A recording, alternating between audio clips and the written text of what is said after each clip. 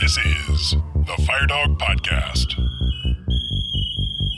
views and opinions presented on today's episode are those of the speaker and do not necessarily represent the views of the Department of Defense or the United States Air Force. Welcome, my name is Matt Wilson, and thank you for joining us for episode 42 of the FireDawg Podcast. Our guest today began his firefighting career in 1994 in his hometown of Swarthmore, Pennsylvania. He served as lieutenant with the District of Columbia Fire Department and was chief of training for the City of Columbia, South Carolina. He currently serves as battalion chief with the City of Salisbury Fire Department in North Carolina. He is the founder of Combat Ready Fire Training, which delivers fireground tactical training courses to firefighters all over the country. He's presented at FDIC and has been featured in firefighting periodicals such as Fire Engineering Magazine. He's also amassed a pretty large following on social media for his passion and valuable training advice. It is my pleasure to welcome Chief Nick Martin.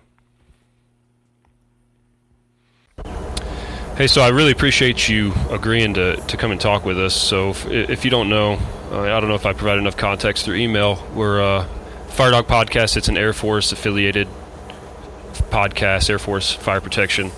And so I came across your name. A lot of people have mentioned you. I've seen a lot of stuff on social media about you.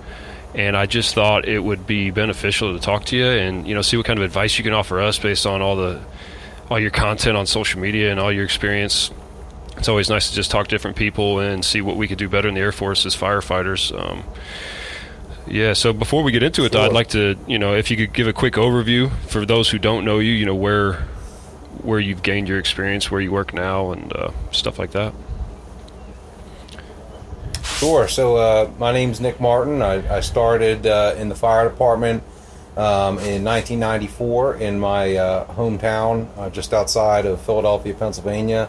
I started very young in the volunteers and kind of just, always knew that was the path I wanted to take, and that's kind of what I wanted to do. So I was, very, very fortunate that kind of basically right out of high school, I kind of even rewind, I had gotten a lot of training, in high school through the volunteers, and then right out of high school was basically fortunate enough to get hired pretty much right away into some of the smaller, kind of combination fire departments right on the borders of Philadelphia and the surrounding counties.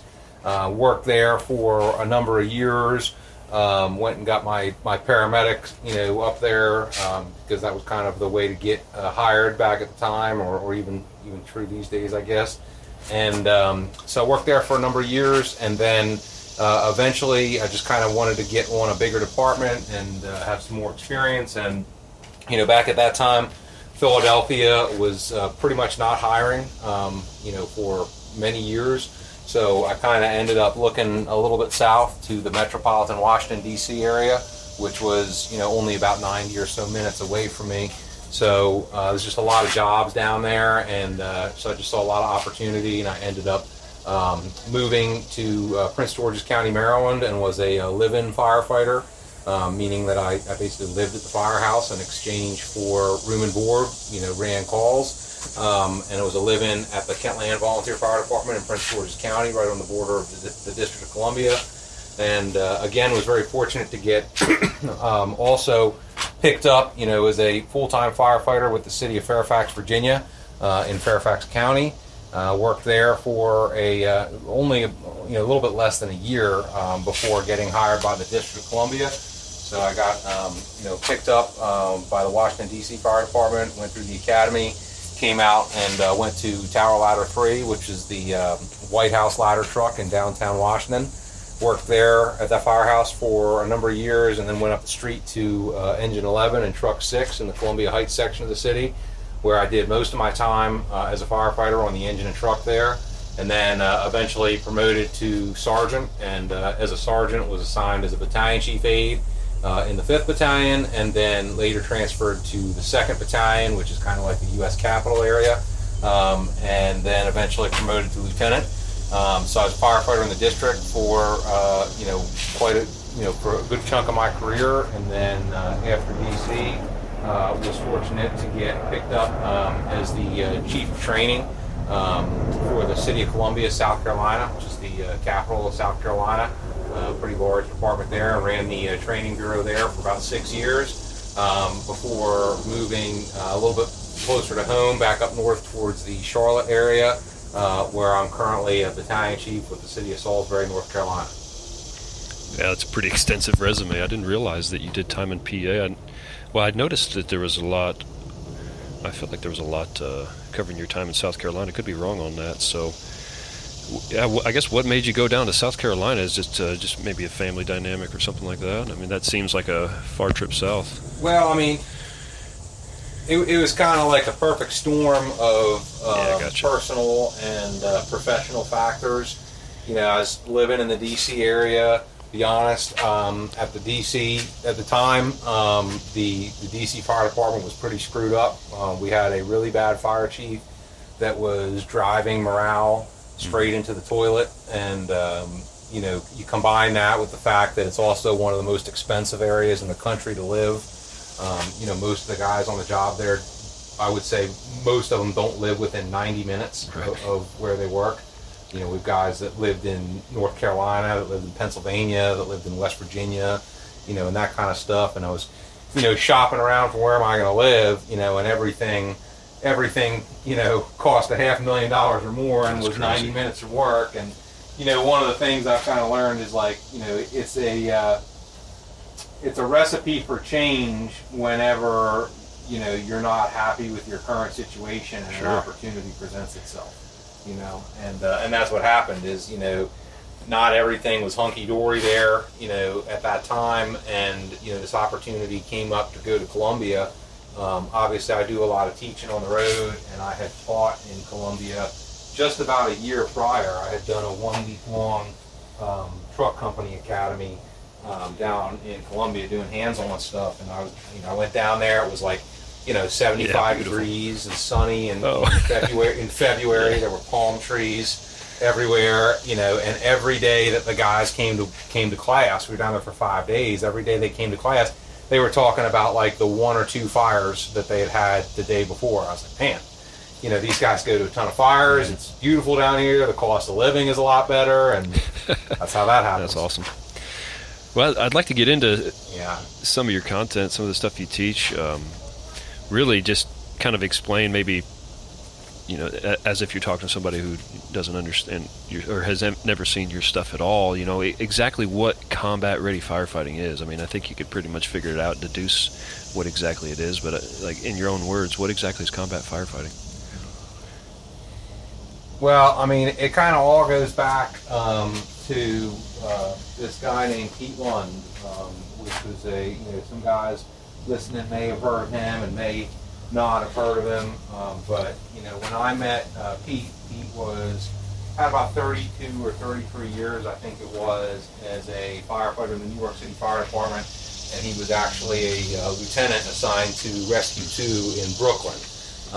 And Pete's son and I were live-in firefighters together at Kentland, and that's kind of how I got to meet Pete. And so, bottom line is, you know, Pete was this 30-plus year veteran of the world's largest fire department, and had spent, you know, most of his career in the rescue companies, including, you know, obviously his present assignment in Brooklyn, and then prior to that, you know, spending like 10-plus years at Rescue 3 in the Bronx, mostly during like the mid-'80s, at the height of what, you know, many firefighters know to be like the war years, you know. And so this guy had, like, you know, he was in all the books and videos, literally, that, like, I had grown up, you know, reading as a buff, and, like, you know, he had just done the kind of career that people could only dream of.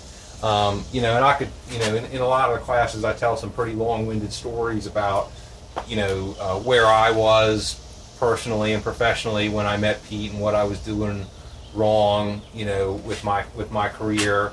And, you know, bottom line is, I met Pete and I realized, man, this guy is like, he's, you know, over twice my age. He's been in the fire department longer than I've been alive. You know, he works and has worked in some of the most busy companies, you know, in the world. And, you know, here he is, he's doing everything right, the right way, every day, no excuses. You know, who am I, you know, to be doing it any different? You know, I should be more agile and nimble. I'm a lot younger than he is, and I certainly don't have the kind of time and experience that he has. Who am I to be doing anything, any less than this guy is? And that's how Pete ran his company. Is that I'm not to be like all FDNY-ish. I'm not trying to be that guy, but the rescue companies, at least as I've been told in stories, are hand-selected companies. It's the traditional old school. You got to go to the captain and ask to get assigned there, and they pick you if they want you, and it's kind of like this very hand-selected environment full of some of the best firefighters. The consequence of incompetence is probably pretty much death or serious injury, or because the stakes are so high. For sure. I mean, because all those companies go to. I mean, again, I don't work for New York, so I'm just kind of using what I've been told. But all those companies go to is technical rescues and working fires. That's all they go to. And so you would think, some people might think in an environment like that with that kind of that kind of operational tempo and that kind of experience, that those guys might chill out and hey man, I go to a lot of fires. I know when to amp it up and I know when to slow it down. But Pete's mentality, and that's where that phrase came from, was when you come to work in his company, you're no slack, ready every day. And if you don't, that's right. If you don't want to do that, there's a couple hundred other firehouses in the fire department you go work at. So I got my friend Chris Boykley on. He's also in the Air Force, but he also works at Indianapolis Fire Department in Indiana, and he teaches a course for the Air Force, the Air Force Reserves. I don't know, Chris, you want to talk any at all on that, or just introduce it real quick? But I feel like there's a lot of similarities between what you're explaining in the course that Chris hosts. Yeah, Chief, we talk a lot about during the course some stuff I've heard you speak on, where it's never one catastrophic issue that causes a line of duty death or makes a fire go well or not. I've heard you say it's all about the little things going right at everybody's respective levels that make something successful or a failure. Yeah. So yeah, that's kind of the no slack mentality, what you're saying by being combat ready. Yeah, and that's the thing. I mean, it's like, well, depending on what area of the country you live in, a couple of specks of snow isn't a problem. But when they get a couple million friends, now you got an avalanche. You know what I'm saying? And I've heard it said a million different ways. I've got a couple friends up in the Bridgeport, Connecticut Fire Department, and years ago they experienced a very unfortunate double line of duty death. And, talking to one of the officers that was heavily involved in that incident, his first sentence about it was the perfect calamity of errors. It's never one thing. Like, you hear these stories and you talk to guys involved in these tragedies, and you hear when they tell you the story, you hear the train coming down the tracks, because you know the ending. You know the ending now, so you can hear that coming. But a lot of times, in the moments, days, weeks, or years leading up to these events, nobody hears the train coming because they don't know the ending yet. They don't know what's going to happen, and that's kind of what it's really all about. Nick, I'd like to talk about specifically Air Force firefighters. So we get, it's a military recruitment process. It doesn't work like a traditional fire department. Sometimes you might get some folks that don't necessarily want to be firefighters, and it's no less important to be a firefighter in the Air Force. Although we have a lower call volume, it's still, somebody's life potentially on the line, and you need to get all the little things right and all that kind of stuff. So my question for you is, how would you go about trying to make someone that may not want to be around combat ready, or at least as much as they could be? Yeah, again, that's the life in the military. Though I have numerous family members that are full-time military. I mean, life in the military is not my experience. So I don't know all the nuances of that selection and how that life goes and everything. But I have to assume that anybody that joins any of the branches, is doing so because they want to serve.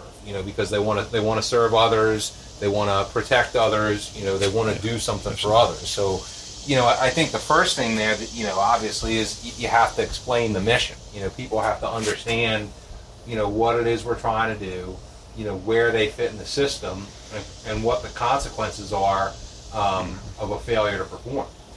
And I think a lot of times what does stuff for most people is to help them understand that the consequences that I'm talking about anyway are not for them. It's not getting a poor performance review, or it's not even themselves getting hurt or something like that. But the consequence is that if you don't know your job and do your job, then you could be standing there and watch somebody else die. Where had you known what you're doing, perhaps that outcome could change.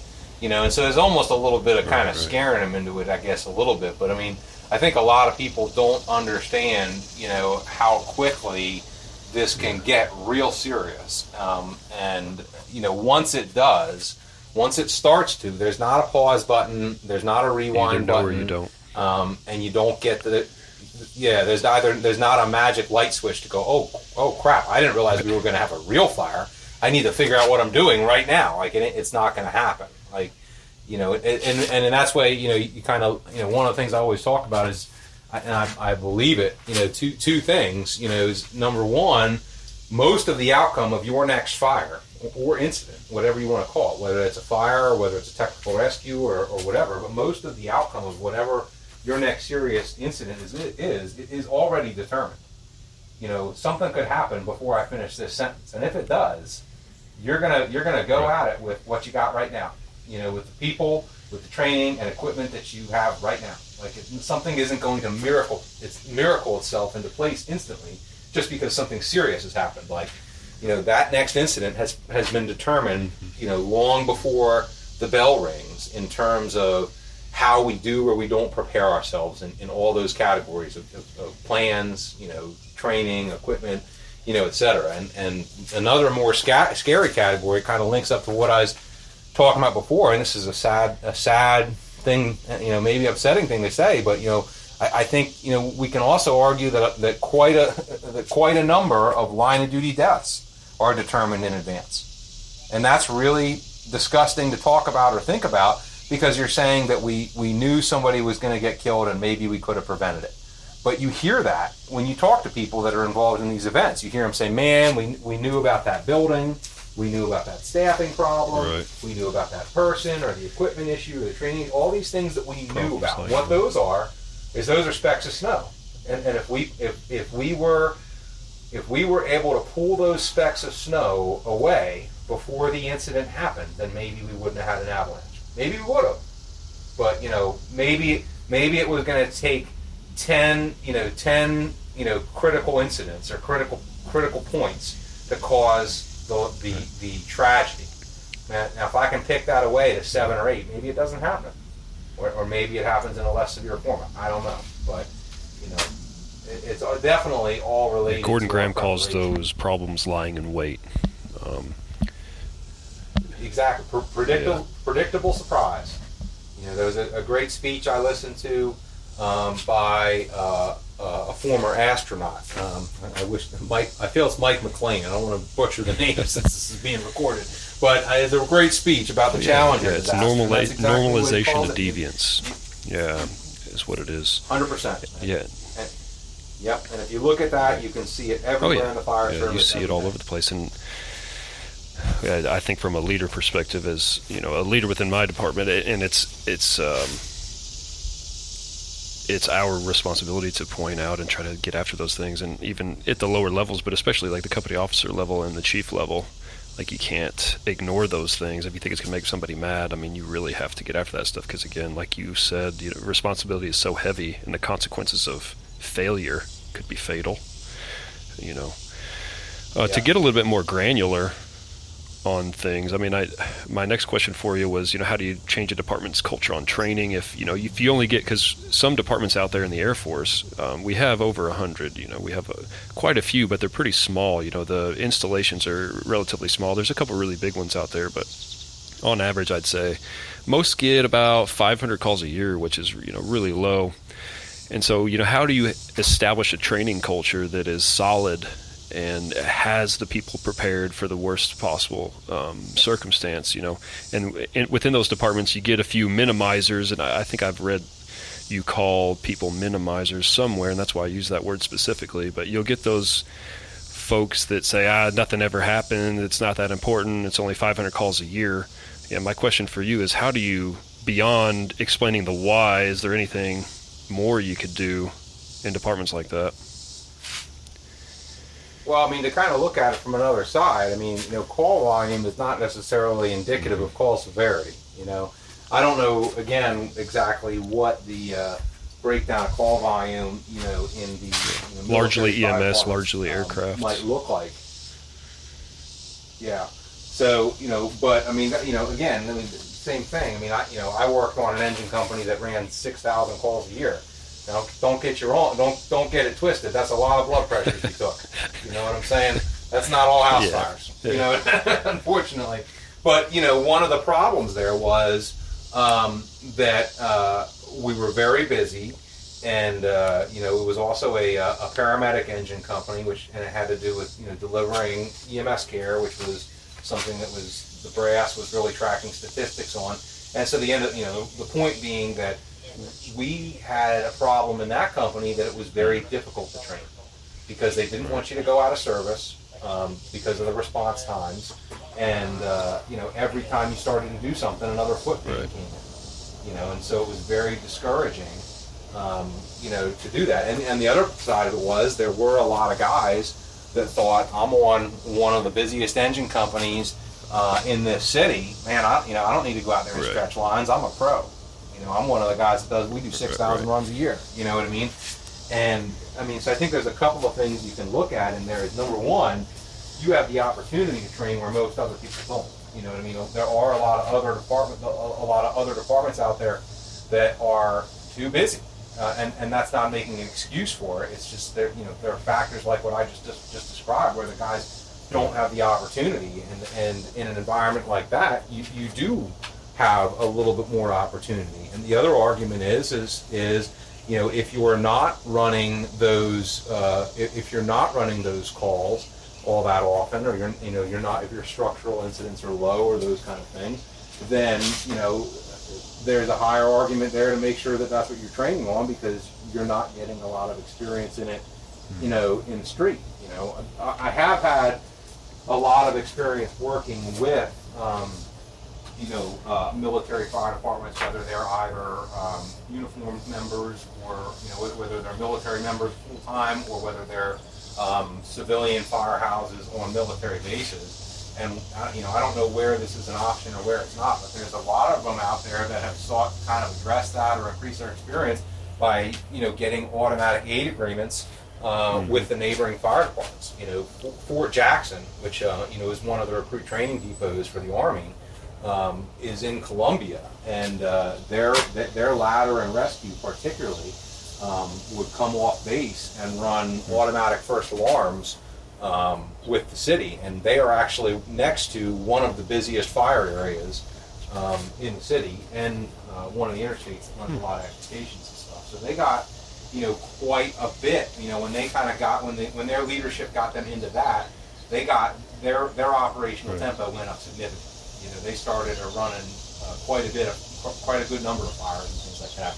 And there in the D.C. area, as you may know, there's a dozen different bases for the different branches. Everything from Andrews Air Force Base, to Fort Myer and all them other places, Naval District, Washington, and almost all the bases. I don't know of any of the bases that don't run automatic mutual aid now with the surrounding counties. So it's not uncommon now to hear an NDW engine or an engine off Andrews Air Force Base be second or third due engine or first due truck at a fire in the surrounding county. Yeah, that's the case for a lot of bases across those that can pull it off. Sometimes there's relationship issues between the town and the base, and those are few and far between. But yeah, a lot of them where the opportunity exists. We do it. I'm in Virginia, in Hampton. And our neighboring county, York County, we have a pretty solid one with them where they call us out pretty often. Chris, do you have anything to add? I don't want to take up all. Yeah, man, I was going to say, I feel like it's really a pretty common misconception, this idea that, the busy fire departments or the busy apparatus are pro training. I'm sure Chief would agree. There are plenty of super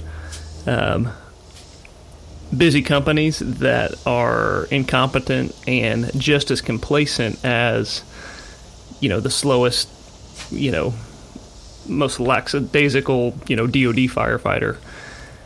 And so, yeah, 1,000%.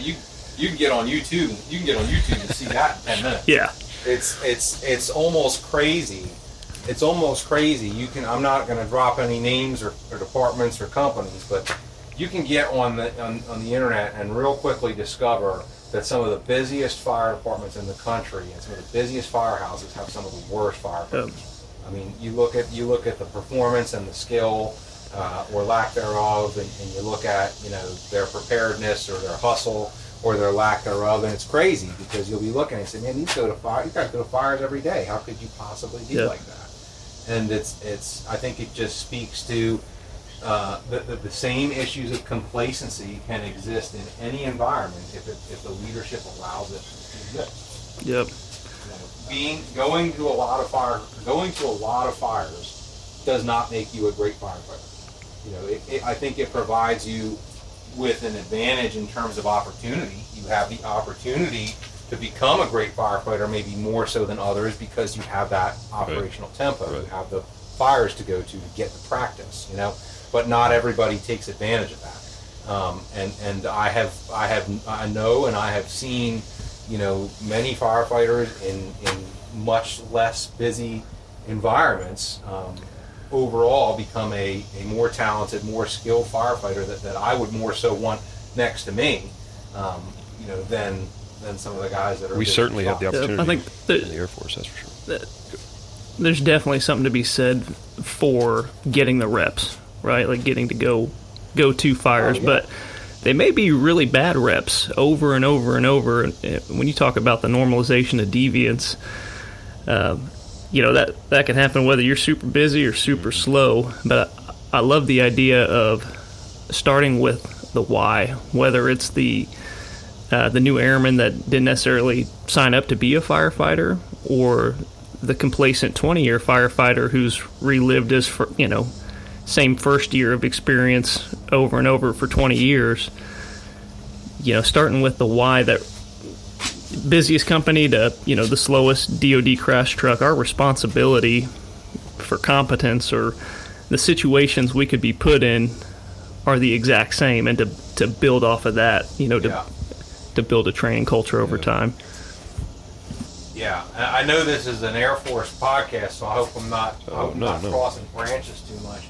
But one of the best books I've ever read about, company officer or even battalion chief level leadership, or I guess really leadership at any level, was Small Unit Leadership by Colonel Dandridge Malone, as an Army book. But it's very short, and my understanding is he basically wrote it with the idea of like a 20-year-old or a 19-year-old sergeant in mind. So it's like no frills. It's not a bunch of punchlines and Twitter sentences or things you could put on a T-shirt. It's pretty no nonsense and down to earth, like real world actionable stuff, I felt. And one of the things he kind of talks about in there, is that people really kind of fall into this kind of like Punnett square. On one axis, are they willing or are they unwilling to do the job? And on the other axis, are they able or are they unable to do the job?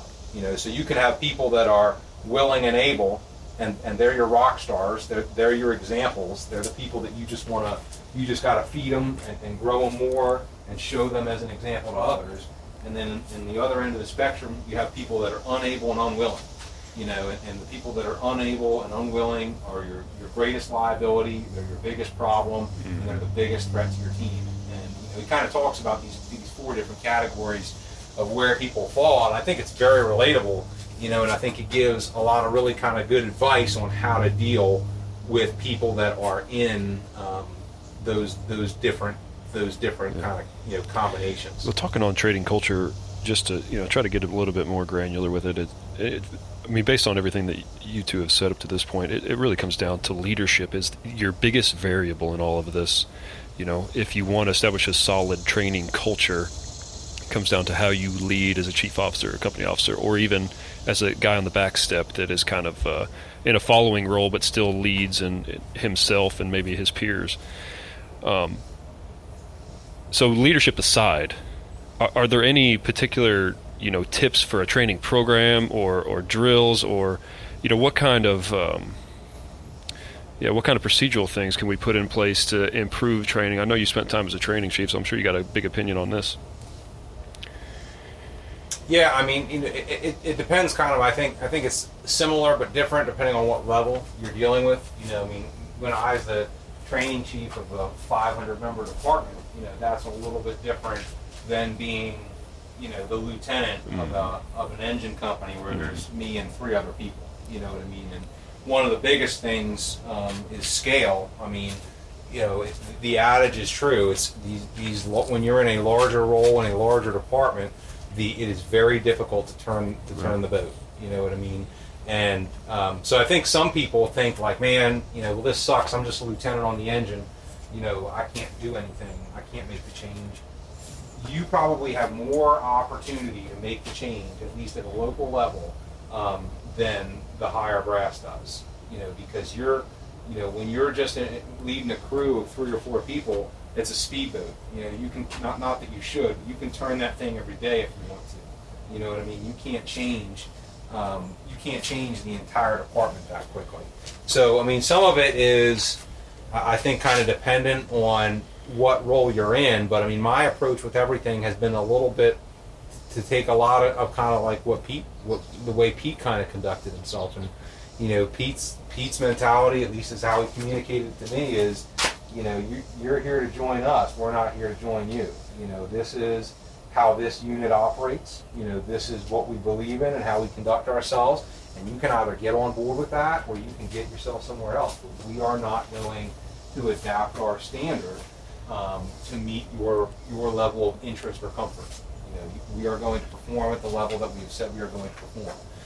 And so I think it starts there first with kind of identifying that overarching, performance standard, and then you've kind of got to look at, what it is you're doing. So I mean, if you're an engine company, and then you're focused, primarily on, getting that line in service and all the things that go around it. If you're on a ladder company, you're focused on the searches and the ventilation and all the other, supporting truck company stuff, etc. And so you kind of got to pick through, what kind of responsibilities your company or your unit has, and then you've got to say, okay, what would it mean for that to be successful? For example, I don't know a ton about crash fire rescue, and I know that your guys probably do that quite a bit. But if all of a sudden I did take the class once, so I mean, if somebody all of a sudden miracled me in charge of that, I'd be looking at it first to say, okay, what does it mean to be successful at this? What are the benchmarks? Like, when I look at a structural firefighting engine company, one of the benchmarks I look at is from parking brake to nozzle through the door. If I set you up in a basic scenario where you're going to stretch a 200-foot 1 3/4 crosslay, probably the one of the most common hose lines in America, and I'm going to, I'm just kind of going to set you up at this standard house fire where there's nothing crazy going on. How long does it take you to come off of the rig, stretch and flake the line, get water in it, have the members masked up, complete your size up in 360, and go through the door. And I mean, my experience has shown me that scenario is a sub 90-second scenario. For all-star companies, it's a sub 60-second scenario. So if you can kind of take stuff that you feel like is representative of benchmark skills, that can kind of give you an assessment, and then everything can be broken down into components.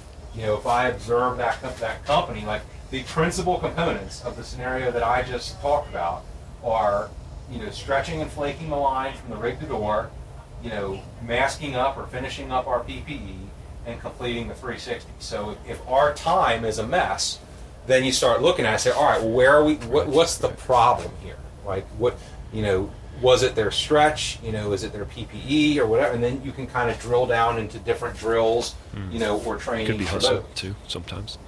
Yeah, which comes down to the why and the leadership. So I can't remember where I read this about you. I've read somewhere, maybe it was a website, but you mentioned stopwatch training. It sounds like you just mentioned that. Is that what that was? Yeah. Yeah, a lot of stuff is time-based, because fire Sure. is time, and we try and act like it's not, and then every October we go out for Fire Prevention Month and tell all the civilians how they've got to hustle and do everything right, because it's a fire and it gets big and too much time. We go out there and we take our time. It's very counterintuitive, but yeah, and the other thing I think you can leverage in there, and I think you probably deal with this in the military too, is especially when you're dealing with a bunch of young gun type A individuals. Competition. You put that element of time in there. It's competition. You know what I'm saying? And I'm not saying that competition is the way to run a fire ground, but sometimes a little healthy competition is, absolutely. the tide that raises the boat. Yep. You know what I'm saying? A little bit of ego in measured, controlled doses can do a lot. Yeah. You know what I mean? Because it makes it fun. It makes it competitive. A lot of people that we deal with, and of course, not everybody, but a lot of people that we deal with are a little athletic. They like to do something physical. You know what I mean? They want to come to work, and they don't want to. They joined the Air Force or they joined the fire department. Because they would prefer not to sharpen pencils for a living. You know what I'm saying? They wanted to do something hands-on. They wanted to do something, for lack of a better term, manly. And so give them that. Give them something challenging, cool, fun, and competitive. You know what I mean? And that. Yeah, I was part of a department that we would compete. The shifts would compete against each other. 14-10 drills.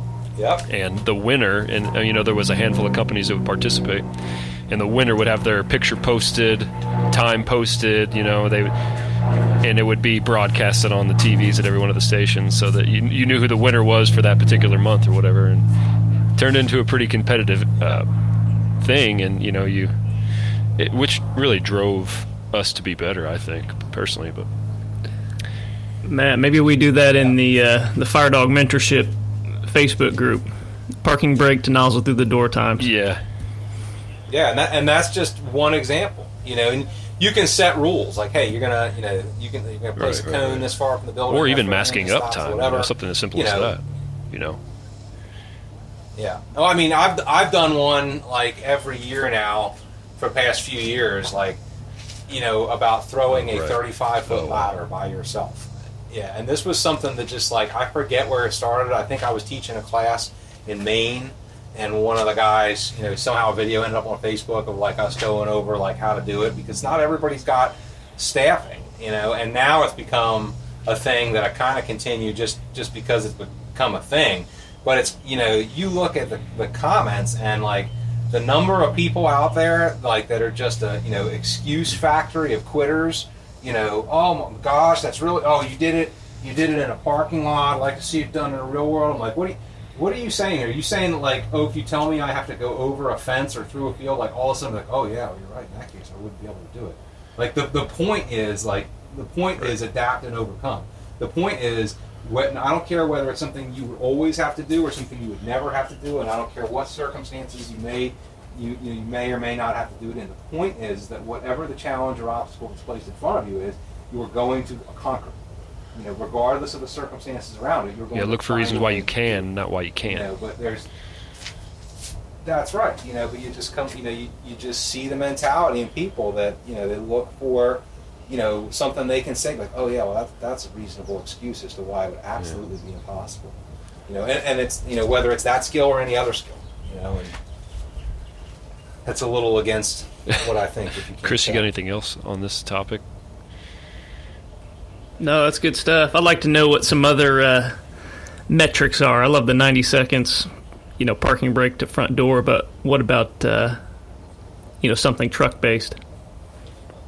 Well, so you can always break it down. Like another one, I'm big on is the environment I came up in, you could not mask up on the rig. You could not come off the rig with your mask on. I grew up in a city environment, where, you didn't know what you were going to be pulling up on. You could be taking a cross lay through a row home that's 20 feet away, which of course would be easy to mask up. I've already masked up. Or you could be running down an alley, 300 foot, you know, or you could be going up an interior staircase to the 5th floor. So it wasn't practical, you know. So one of the things, you know, was always the masking up quick. It was something that we had to do in the academy, and so I mean that's a metric within our department here, is you've got to be able to do that in under 30 seconds. You know, like the drill is, you're on the rig, you have all your PPE, you have all of your PPE on, except for your face mask, including your gloves. So you have your gloves on your hand, because one of the things to talk about is, like, when you come off the rig, you ought to be doing something, you know, and you know, when you start doing something, whether it's pulling a line or ladder or forcing to the wall or whatever, and you don't have your gloves on, that's a real quick way to break your finger, cut your wrist open, or rip your pinky, you know, rip your nail off, or all things that I have done before this message finally got through to me. And the other thing you figure out is, especially when you talk about most of the departments in the country being fairly low staffed, you know, if you're on a 3-person engine company and one guy breaks his pinky in the first 30 seconds, the other guy's pumping the fire truck, that company is basically out of service, you know, or severely handicapped, you know. And then what you find out is 20 minutes later, when there's a line of duty death, we're all standing around saying, well, how did that happen? You know, we realize, well, it happened because we pulled up at a tough fire, and then this guy came off the rig without his gloves on because he wasn't comfortable and didn't have good dexterity. He broke his pinky. He couldn't help, and so then the lieutenant had to go in through the door by himself because there was a reported kid trapped, and that's where all the specs of the snow started adding up. You know what I mean? But anyway, you know, back to the drill. So then you come off of the rig, and you know the timer is, you know, from going from that start position of having everything on except your mask to being masked up and breathing air. And our standard, you know, the department standard for that is under 30 seconds. I know, you know, some of our rock stars are doing it under 10 seconds.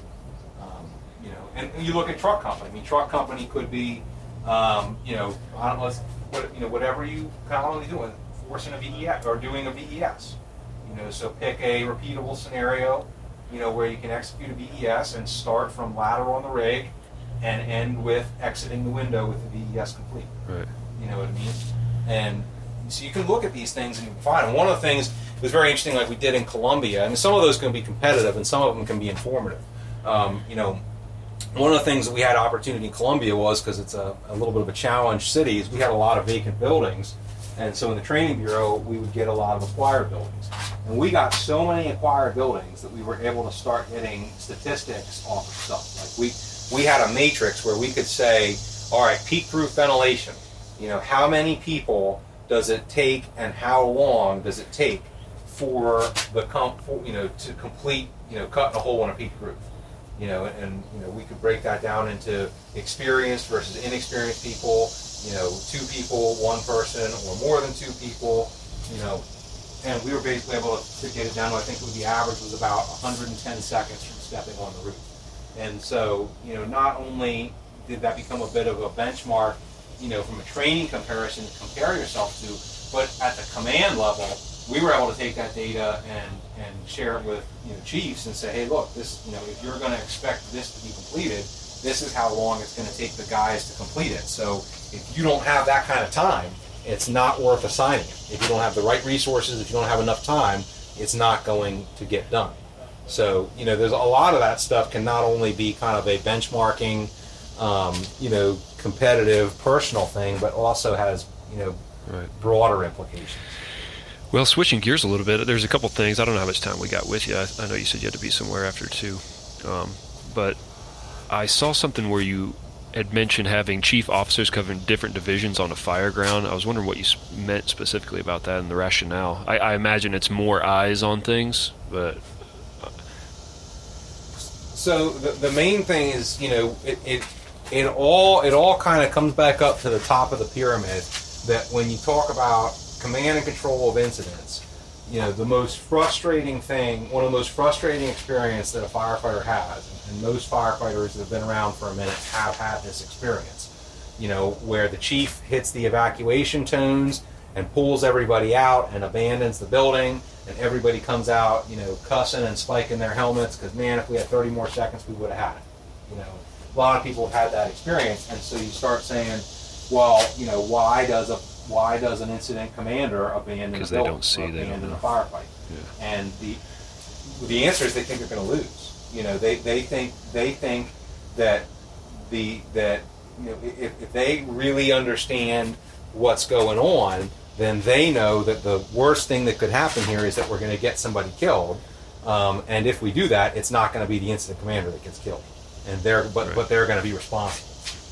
And so, we start looking at, like, okay, what are these, if we have an incident commander who gets nervous, what are they going to do? They're going to hit the eject button, right? They're going to abandon ship. But, okay, so what makes them nervous? And then we start looking at different things that make an incident commander nervous. And there's a lot of things on that list. Probably some of the most common ones that people automatically think of are construction issues or fire behavior. And, of course, they're on that list. But one of the other things that's on that list is being overwhelmed, is being task saturated. And, when you are overwhelmed, it is a natural, it is a by definition, a stressful circumstance. And it makes people very, very nervous. And so what happens is, on a lot of fire grounds, a lot of fire grounds are run by having somebody in charge and by having everybody that's on the scene talk to somebody that's in charge. And, it's just that typical span of control stuff where once you get, more than about 5-ish, people coming at you, it starts getting very hard to kind of keep track of things. So what we talk about doing is mainly kind of dividing an incident up into manageable segments, right? So, whether it's a structure fire or whether it's a technical rescue incident or a hazmat incident or anything, kind of dividing it up, to use the example of a structure fire, you're in charge of the first floor, you're in charge of the second floor, you're in charge of the ventilation stuff, you're in charge of the rapid intervention, and then taking somebody and putting them in charge of each one of those things, and then everybody that's on the first floor is talking to the guy that's on charge of the first floor, everybody that's on the second floor is talking to the guy that's in charge of the second floor, and then they are, communicating that in the incident commander. And so what that's doing is keeping the incident commander from being overwhelmed by having to think about. So you're saying somebody that's not the company officer holding that role? That company officer, that particular task? Yeah, well, it can be a company officer. I mean, when we talk about putting a chief in those positions, it really doesn't have anything. It's not like the chief has some kind of expert. He doesn't have. But they'd be detached. You want somebody detached, having oversight of that. Is that what you're saying? Yes. Yeah. Main thing, yeah, because when you're a company officer, you're engaged. Right. You're principally, you're engaged. You're on the hose line, or you're doing the search, and you're supervising your guys. When I start asking you to lead your company and also keep an eye on this entire area, you start robbing Peter to pay Paul. So if you don't have, extra chief officers, well, you have to make it work. I mean, the company officer is going to have to do it. But if you have the ability to have extra chief officers on the call, when I go to a call, I don't have 3 or 4 people with me. I'm by myself in a pickup truck.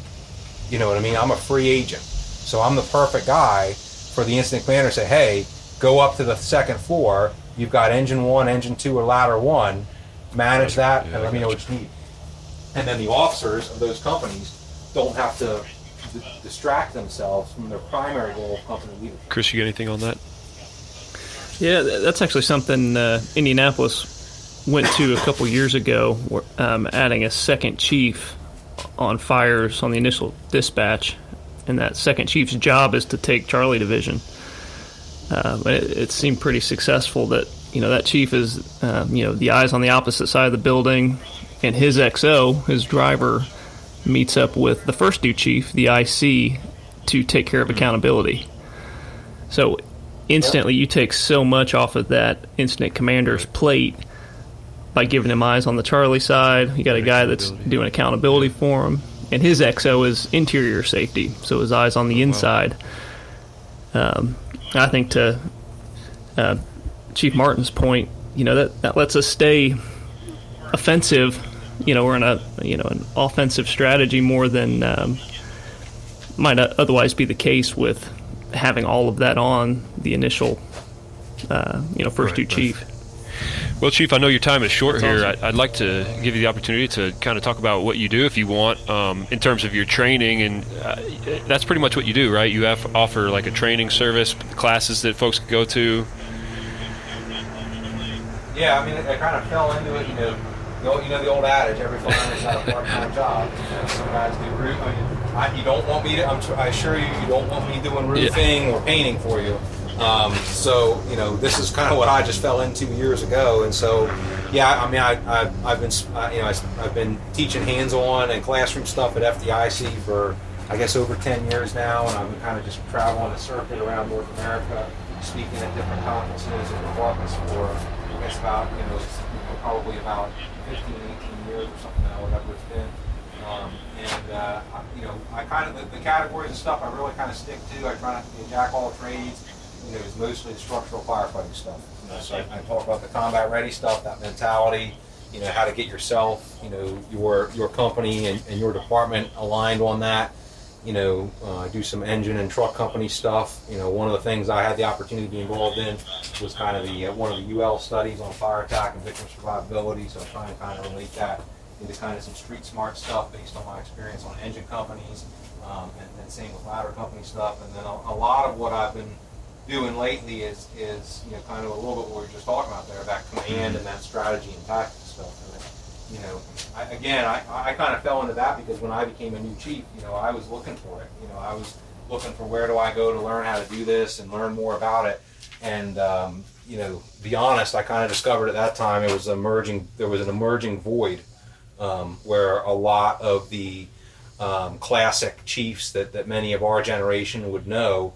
A lot of those classic chiefs have retired or some have even unfortunately passed away at this point, and that command and control and like strategy and tactics thing has become a bit of a void where, you probably know there's a million training companies out there and every one of them teaches engine and truck company operations and all have good stuff, but there's not a lot of stuff out there about the command and strategy and tactics stuff. So that's something that I very much enjoy because it's what I do. It's what I do as a battalion chief, and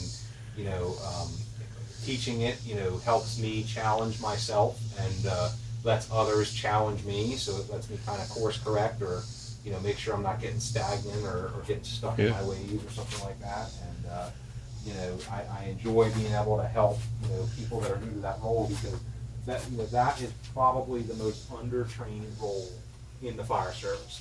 Most fire departments in most fire departments you have to do 10 times more to get qualified to drive the engine than you do to have to get to be able to command the whole fire scene. And a lot of people are just kind of tossed the keys in the radio and say, "You'll figure it out on the way." And I don't think it's fair to them. I don't think it's fair to the firefighters that are operating under their command, and I think it limits overall our effectiveness. And that's kind of where I coined up that term, that aggressive command supports aggressive firefighting. That's been my experience, and what I truly believe is, I know for sure, command doesn't put fire out. It's nothing about me talking on the radio in a white helmet is going to put the fire out. Those firefighters on the end of Halligan bars and nozzles, that's what's going to put the fire out. But they can only hold their own for about the first 10 or 15 minutes. After we start getting into changing of crews, needing help, or start having any kind of like fireground problems, as every fire sounds to have, things will fall apart very quickly if you don't have somebody that knows what to do and also knows how to lead and organize. Well, where can people find your stuff at? I know you're on social media. Where else? Yeah, so I'm on Instagram and Facebook primarily. You can just look up Nick Martin on there, and then our website is combatreadyfire.com. One of the things that we got into as a COVID thing is it started out as like these Zoom classes, but I kind of sunk into that because my other hobby is like I'm a tech nerd, and it was excuses to buy cameras and computers. So we started doing like this full online class thing. So it's way more than a Zoom call. Like some of our classes are like 8-hour master classes and all the different categories I talked about, engine, truck, command stuff. And we, one of the things we found with that is that became really valuable for people because a lot of there are more firefighters than you would think of that are out there that do not have the money or the ability to go to all these conferences. They don't. As much as they want to, they can't afford to go to FDIC. Their department doesn't support them going here or there, or they're geographically isolated. So it's become a way to be able to also kind of get the word out to people who otherwise wouldn't be getting any word from anybody because they can't get any. That's awesome. Well, do you have any other final thoughts? I mean, we really appreciate you coming on. No, I mean, it's, I certainly appreciate the opportunity. It's a little bit of a different thing, speaking to the kind of the DoD or military-based fire departments. Certainly, couldn't express more my appreciation for all our members of the armed services, whether they are firefighters or in any other kind of mode of service, but certainly appreciate that. Yeah, it's our pleasure, and thank you for all the effort you're putting into with the fire service and training us, and really kind of leading the frontier on that. Chris, you got anything else you'd like to say? Okay. I don't. No, thanks for your time, Chief. Yeah, thanks. Have a good day. Thank you. Take care. All right, take care. Thank you for listening to this episode of the FireDawg Podcast. You can find more episodes just like this on our website, firedawg.us, or wherever you listen to podcasts. We're also on social media on Facebook, Instagram, and LinkedIn. We're at the FireDawg Podcast. That is the Fire DAWG Podcast. Don't forget to subscribe, like, and follow so you can stay plugged into every new episode. Lastly, we'd love it if you'd share this podcast with your friends and coworkers, either on social media or right there at the firehouse. If you'd like to learn more about Nick Martin, you can find him on Instagram at nmartin33 or on Facebook at Nick Martin. He also has a website, Combat Ready Fire Training. It's combatreadyfire.com. This is Matt Wilson and Chris Boykley with guest Chief Nick Martin. Until next time, stay safe.